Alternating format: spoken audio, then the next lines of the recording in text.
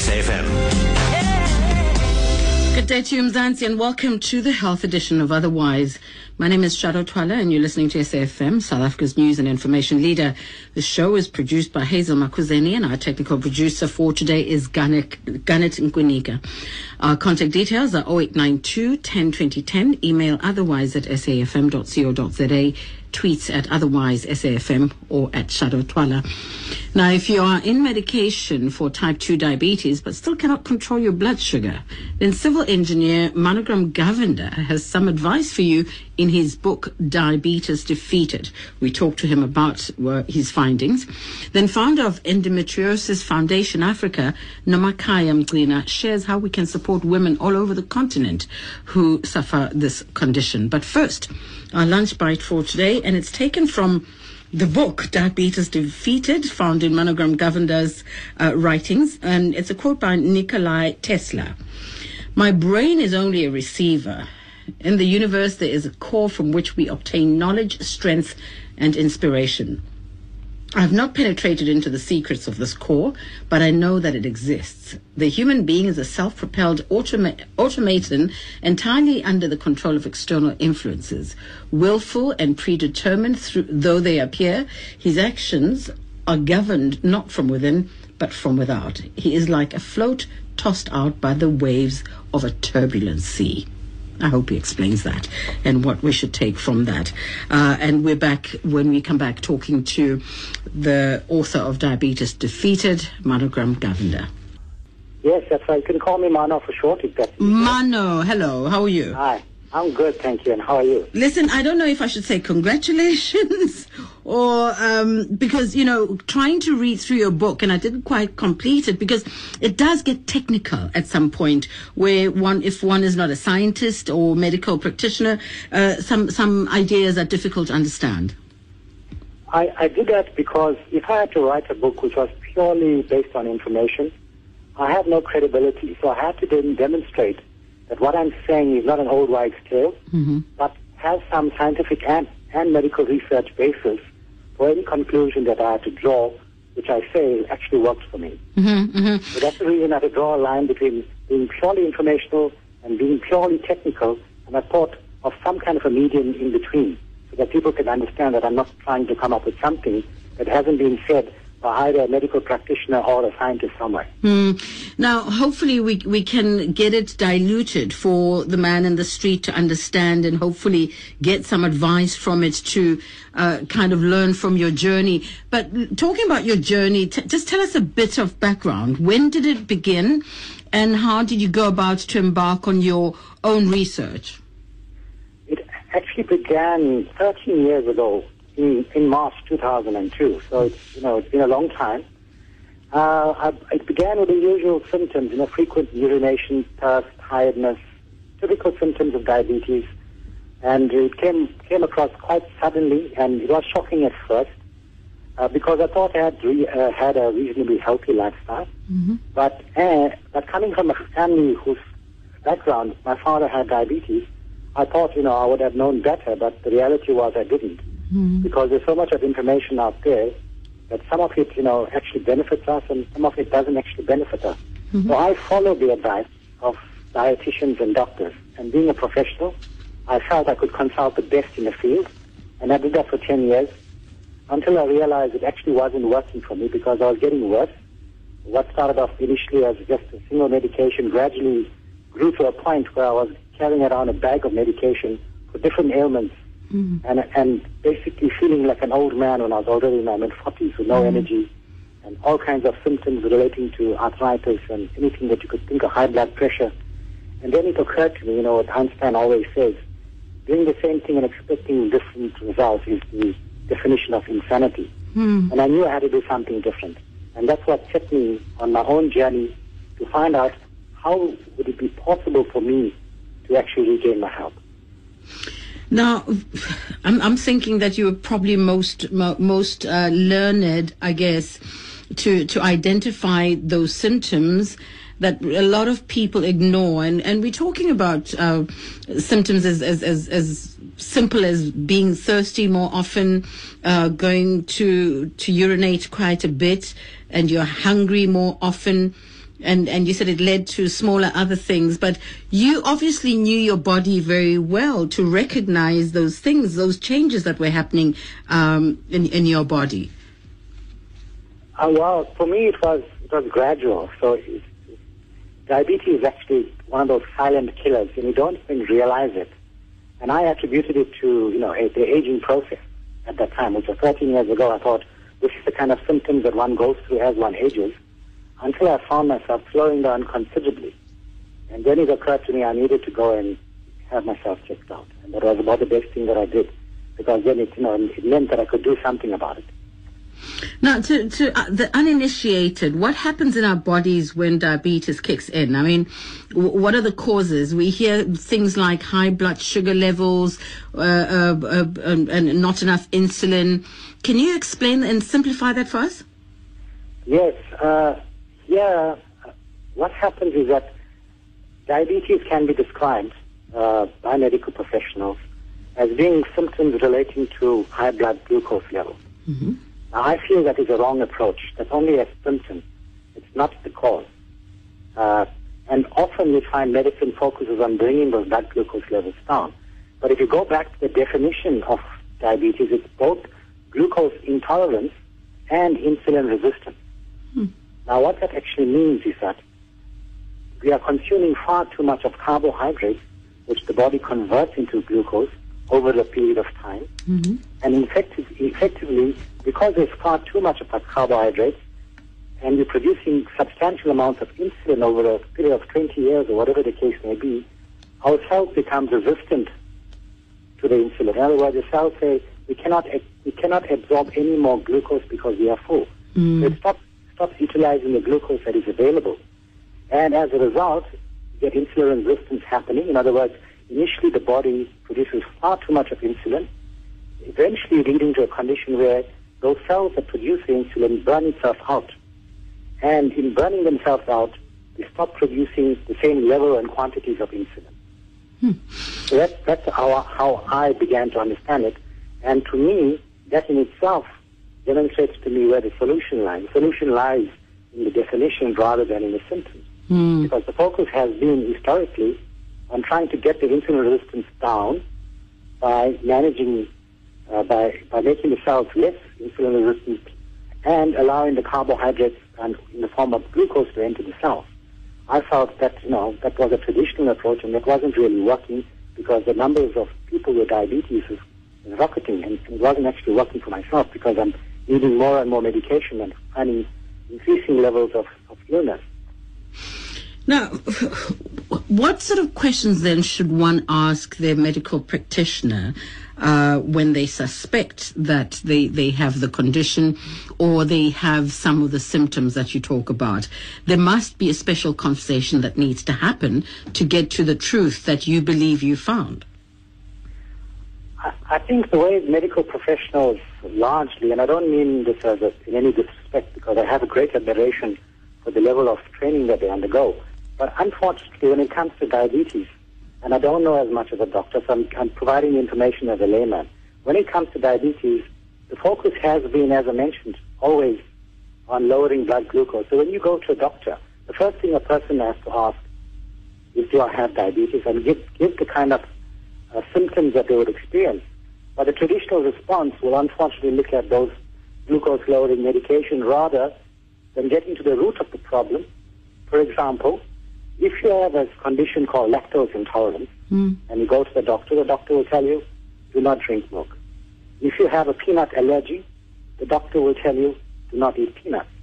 Unfortunately, the medical professionals are trained not to tell people that if you are intolerant to glucose, they don't tell you, cut down your carbs. They tell you, take this medication. You understand what I'm trying to say? So they may be able to diagnose the condition, but a doctor will only spend about 10-15 minutes with a person in a surgery, which is far too little a time to adequately explain exactly what changes are occurring in the body and how to remedy the situation. So what are we to do, Manogran? That's one of the reasons why I wrote the book. I wanted to bring a little bit of light based on my experience. And once again, I emphasize I don't have all the answers. I have far more questions than the answers that I present in the book. And I'm sure there will be critical questions that may arise directed at me for what I have to say. But fortunately for me, I've got the research, I've got the evidence, and I back everything that I say. There are people out there, I know considerable amount of research has been done, primarily overseas, in countries like the US and the UK. But in South Africa, there's also a movement led by Professor Tim Noakes, who has got the medical profession into thinking that, yes, we need to do something differently. I'm not suggesting for a moment that he has all the answers himself, but I think he started a debate, a critical debate, which is far more essential than what we've been traditionally told is the best form of treating diabetes. Now, a lot of it seems to be a whole lifestyle change, because I suppose we need to eat differently, we need to exercise differently. There's so many things that we need. I suppose there's also our mental stability or psychological stability that comes into play. And without having read your book fully, how important are all those issues I've mentioned? You hit it on the head. There's those three aspects: the mindset, the diet, and the exercise. Unfortunately, most people just focus on the diet. And as far as from what I've learned, that only addresses about 1/3 of the condition, knowing what to eat and what not to eat. The other aspects relating to the exercise, people don't pay much attention to because people don't make the time and effort to actually do that. And as far as the mindset is concerned, I haven't come across a single other person actually dealing with this matter in a way that can positively change people's lives. For example, when you talk about mindset, people don't understand the impact of stress on the body. A doctor will say, yes, lower your stress levels. If you go to a psychiatrist or a psychologist, they won't really be able to adequately address the issue rather than prescribing medication to lower, as antidepressants or whatever may be the case. But the reality is that by taking charge of the kind of thoughts that people have, they're able to control the level of hormones that are released by the brain and other parts of the body, such as adrenaline, cortisol. All these are stress hormones which gradually erode the body. By controlling the mind and having the right mindset, which meditation helps, and that is one of the reasons why I mentioned 1/3 of the book I spend on dealing with the mind itself, primarily because to deal with this illness, you have to approach it from the perspective of the mind first. Then you move on to the diet, and then you move on to the exercise. Do you think, wait, I want you to please stay on the line. I'm going to take a little break, and I want to ask you about how even somebody who does not have the diabetic condition may be able to use this book and benefit just to have a healthy lifestyle. Think about that, and when I come back, we'll talk some more after this. Well, otherwise, on SAFM. My guest is a Durban North consulting civil engineer, Manogran Govender, also the author of Diabetes Defeated, and it tells of his journey to defeating diabetes. And Mano, I asked you just before we went to the break if it is possible that your book can also be used and applied, I suppose, to change someone's lifestyle even before any disease or diabetes itself. Yes, most certainly. From my own experience, when I started off a few years ago, my body fat percentage was at 28%. It's currently sitting at about 16.5%.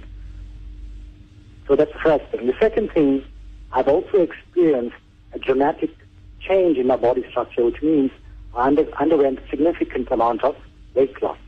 So everything that I applied, as far as my diabetes is concerned, resulted in me losing considerable amount of weight around the visceral area and around the organs, which leads to disease.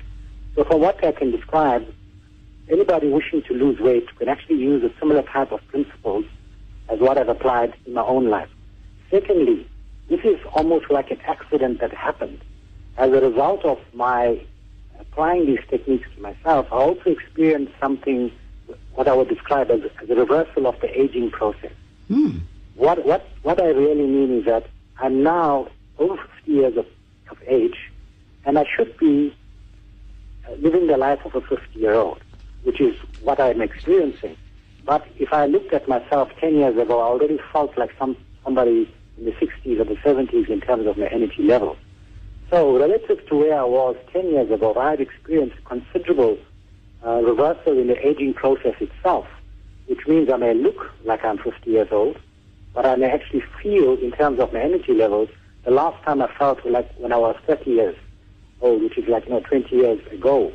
So for me, what I've experienced is in changing my lifestyle around, I've become healthier, slimmer, and a lot more energy and vitality.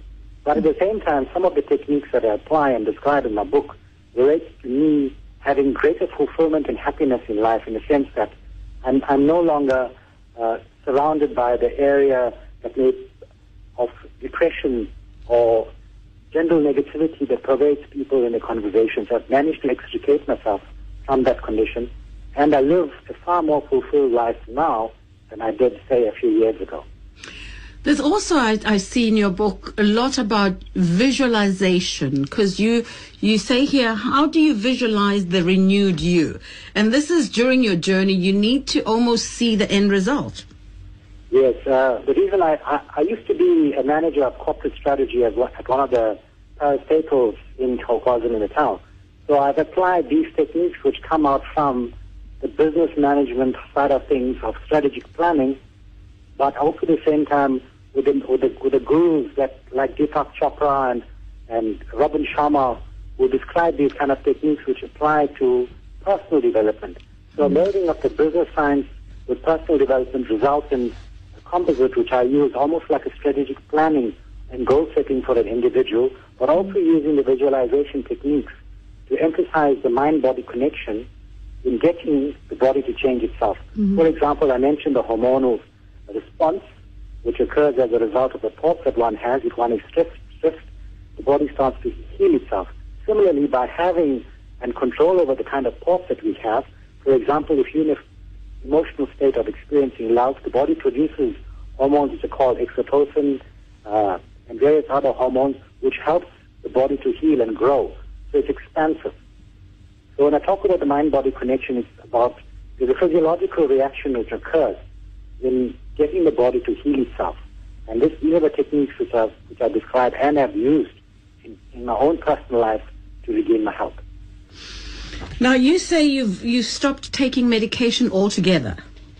Yes, I don't take any medication now for 2 years, and I've never been healthier, better since then. Have you seen? It was a very considered decision. I must emphasize, I wouldn't encourage anyone to do that without proper medical supervision, of a medical doctor. Well, I was going to ask you, is that an endorsement from your GP that you are that you can stop taking your medication? What I did was I took charge of my health in the sense that I take the advice of every single medical professional that I consult, but I make the decision myself. When I go to my GP, as I do every 6 months, just to verify that I'm on track, I do a test which is called the HbA1c, which most people with diabetes will recognize, which measures the glycation of the hemoglobin. What that basically tells is a historical 3-monthly weighted average blood glucose reading, if I could use those words. And according to those results, I am no longer diabetic. I cannot be classified as a person with diabetes. Well, we shall advise everyone, though, to take your book with serious advice from their general practitioners, and hopefully get it clarified then. But your book is available at all good bookstores? Yes, it is. It's available at all bookstores and on the internet through the various internet platforms as an electronic book. Okay. I thank you so much for sharing your journey with us, and all the best with the book. I'm hoping when I finally finish reading it that we possibly can have another conversation and maybe bring in some medical practitioners to unpack it, huh? Yes, I would welcome that. I'd like some clarity on a number of issues, and I would welcome the opportunity to debate some of these ideas that have arisen. Stay healthy, Mano. Thank you very much. Thank you. Thank you. Bye-bye. Bye. Diabetes defeated. Manogran Govender is his name. Re-engineering life, 42. Yeah, interesting, very technical, I must tell you, as well, in some parts. And yeah, slightly esoteric too, but do get yourself a copy or go and look for him online. Manogran, as in M-A-N for Nelly, O-G-R-A-N for Nelly, Govender. And he did say the book is also available online. It's called Diabetes Defeated. When we come back, we're talking endometriosis. I knew I'd get stuck. Endometriosis. That. Otherwise, on SAFM. Now, apparently endometriosis affects 1 in 10 women, and yet it's completely ignored and untreated in Africa. Ms. Nomakhaya Mgcina, who's the founder and executive director of Endometriosis Foundation of Africa, we'll call it EFA. She's also personally suffers from endometriosis. She joins me now on the phone. Nomakhaya Mgcina, thank you, Sissy, for joining us. Thank you so much, Ma, for having me. Thank you to the listeners as well. Now, why is endometriosis not spoken about as often as it should be, you think? Well, for many reasons, but I'll give you a few. Blood, in our culture, in the continent, that is, blood is seen as impure, and it's not something you talk about. Periods are not clean. They are seen as something unclean that occurs to women. And because of that, we are taught that it's a private matter. When you have your period, you just, close yourself away from people, and it's your own issue. You don't need to blurt it out. But also, it's cultural, religious, and the society we live in as well. So it's a number of issues, actually, that lead to that. But also the most important one that I want to highlight is that we as women think pain is normal, and we think pain that is associated with periods is very normal, and that is where we get it wrong. So for years we walk around carrying this pain and not doing anything to check if it's normal or it's something serious. So we just walk around with pain assuming it's something normal, and it is not normal. Well, I can't overstress that. I found, in fact, just to stress it some more, this quote on your website that says, suffering in silence is not an unfamiliar concept to black women. We're taught above all else to be strong. Historically and presently, our strength has been a necessity for survival.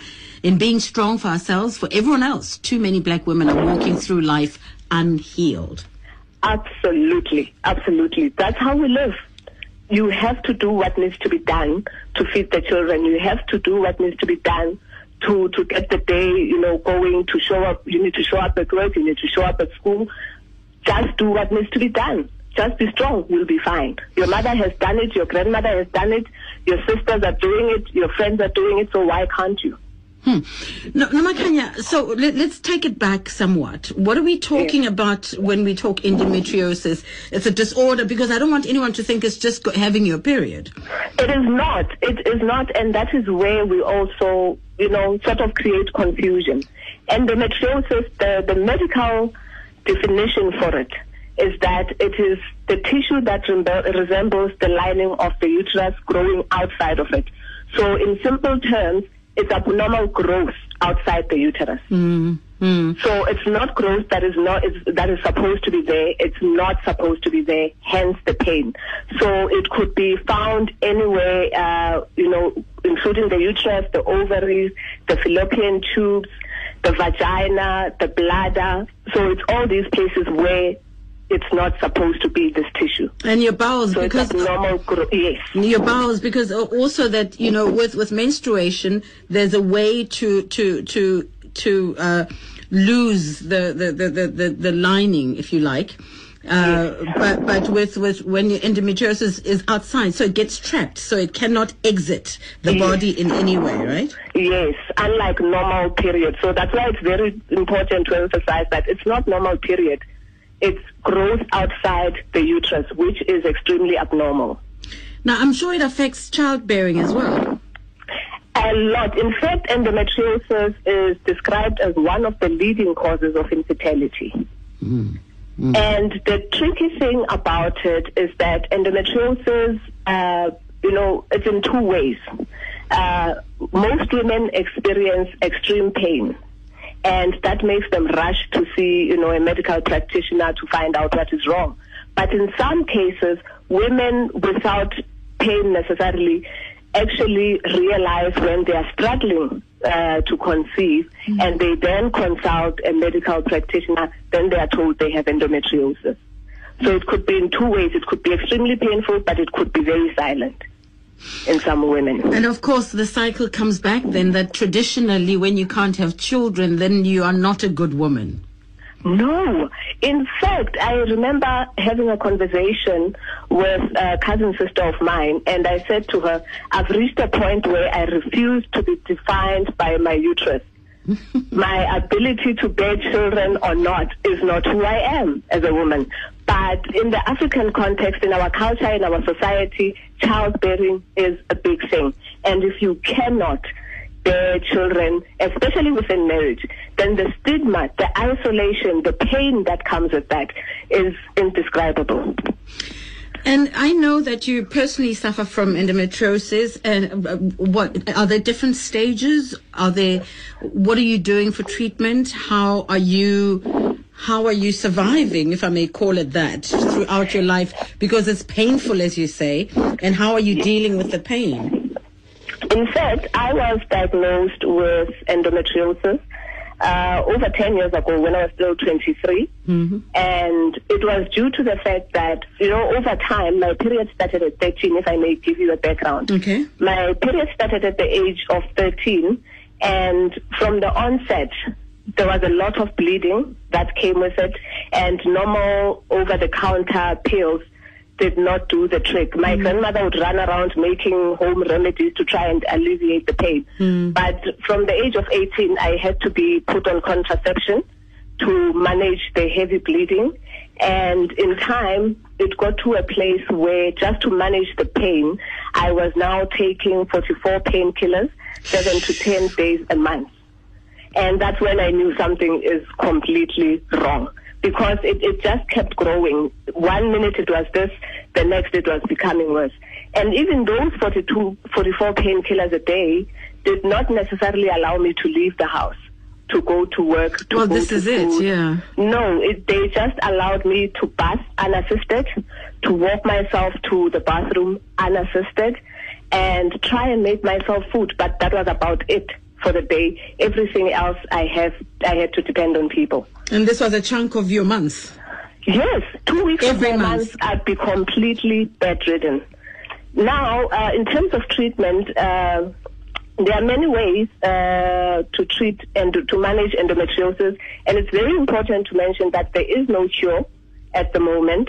However, there are a few available options out there, and the right medical practitioner would then advise a client depending on the stages, as you mentioned, because there's a number of stages. It varies from stage 1 up until, 4 or 5? And so once your medical practitioner has diagnosed you, then they will say what type of treatment you need to be on. And for a proper diagnosis, you need to have what they call a laparoscopy, which is a medical procedure where they cut and insert a camera and look for the cysts and remove them from the outside of the uterus, well, depending where they are. Yes. So there are many ways, from contraception, oral contraception, to surgery. So there's a variety out there, but none of that is a cure. It's only part of the management of it. And that's what I am on as well. I've also had a laparoscopy, and I'm now on a certain type of contraception, which actually allows me to breathe. And I can skip my periods to allow my body to heal. But this is not advisable without your doctor checking and saying it's okay. Nomakhaya, do you have children? I don't have children. After I was told I might be infertile, I never tried, to tell you the honest truth. When I was diagnosed, it was such a traumatic experience because, before you went to the news, you were struggling to pronounce the word. And it reminded me of what happened to me just after I was diagnosed. It took me 2 weeks just to pronounce the word. And after the diagnosis, I was sent to Dr. Google for more information and for more help. I was literally on my own.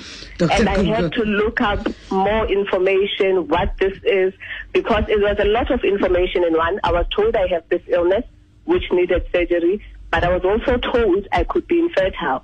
So a woman doesn't just face one thing at a time. It's usually just a flood of them, and it becomes extremely emotionally draining and painful. So what does then EFA do? What does it intend to do? Well, the organization was formed and designed to address 4 main pillars, which is research. And the reason for that is that we say 1 in 10 women are affected by endometriosis globally. However, research in the continent is extremely limited. And so we need to be able to check the prevalence in South Africa. We need to check the prevalence in the continent and actually find out why is it that the global researchers would go as far as saying African women are hardly affected by endometriosis. Is it due to underreporting? Are we so silent about it? Or is it really a few of us who are affected by it? So research is a very big part of what our organization does. Education and awareness is another huge part of what we are doing. Then there's policy influence based on research and the public awareness and conversations. We hope to influence the sexual reproductive policy nationally, which would lead then to better access to treatment for women, especially women in rural areas and township areas. Nomakhaya, I know that you have a professional, I suppose, gynecologists or other departments that you work with, Yes. and maybe in the future would like to have you and them come for a further conversation of the process. I suppose, looking the management you've given us a taste of, but also what the operation entails. Yes, it's very, very important. And maybe to go deeper into the symptoms, because another word that I heard when I was at high school, and I've never used much before, is dysmenorrhea, which is painful. Yes. It's one of the words actually you come across. It's all these complicated words. I know, dysmenorrhea. What is that? It really, I suppose, is the telltale sign that you may be a victim of endometriosis. In fact, with me, they said that was one of the symptoms, dysmenorrhea, which was something I also had to go to Dr. Google for. So it's all, and you can't help but wonder if they come up with very difficult, words simply because this is seen as a woman's issue, or that's just, a term that was appropriate for the thing. Because we can hardly pronounce these things and we suffer from them. I tell you, but it has not affected your relationships with your partners. It does. No, in my case, I've been fortunate enough to, once I knew what was wrong and I could pronounce it, secondly, I was then able to explain it. And because I now know where to set my expectations, it's very easy for me to communicate it and say, and I think men can be extremely supportive when they understand what this is and how it affects them. Because one of the other symptoms is is pain during sex, and that can seriously affect intimacy in a relationship. A woman constantly, worries about the pain that will come with that. The partner doesn't want to cause you pain because, so it brings a lot of emotional stress and pain into the relationship. But with proper communication and the right information, it's much easier to manage. Nomakhaya, I so thank you for talking to us today. How do we get hold of EFA? Is there a website? I think there is. There's a website. It's spelled EFA but pronounced EVA, which is Eva, which means life. In Hebrew, yes, because we are trying to speak life into our uteruses and not illness. Yes. So it's www.efa-africa.org. And then we also have a Facebook page, which is the Endometriosis Foundation of Africa. That's our Facebook page. And you can also follow us on Twitter. Our Twitter handle is @B_Eva Yeah, at B_Eva, yes. The whole Twitter thing really confuses me. So, no, we'll get you into the swing of So we are everywhere. Fantastic. And our website will direct you to all these other pages. Thank you so much for talking to us, and we'll talk again soon. Thank you so much for having us and for allowing us to speak more about this and create awareness about the illness. I can't say to you how important this is. Oh, we'll continue the conversation. We'll continue the conversation. Thank you so much, Nomakhaya. Thank you, Ma'am Shadow. Thank you. Bye-bye. Bye. There you have it. EFA.org. Yeah. Go to website. Website is efa.org.za, and then the Facebook page is EVA, and at @B_Eva is Twitter. But go to the website. It should give you all the information you need.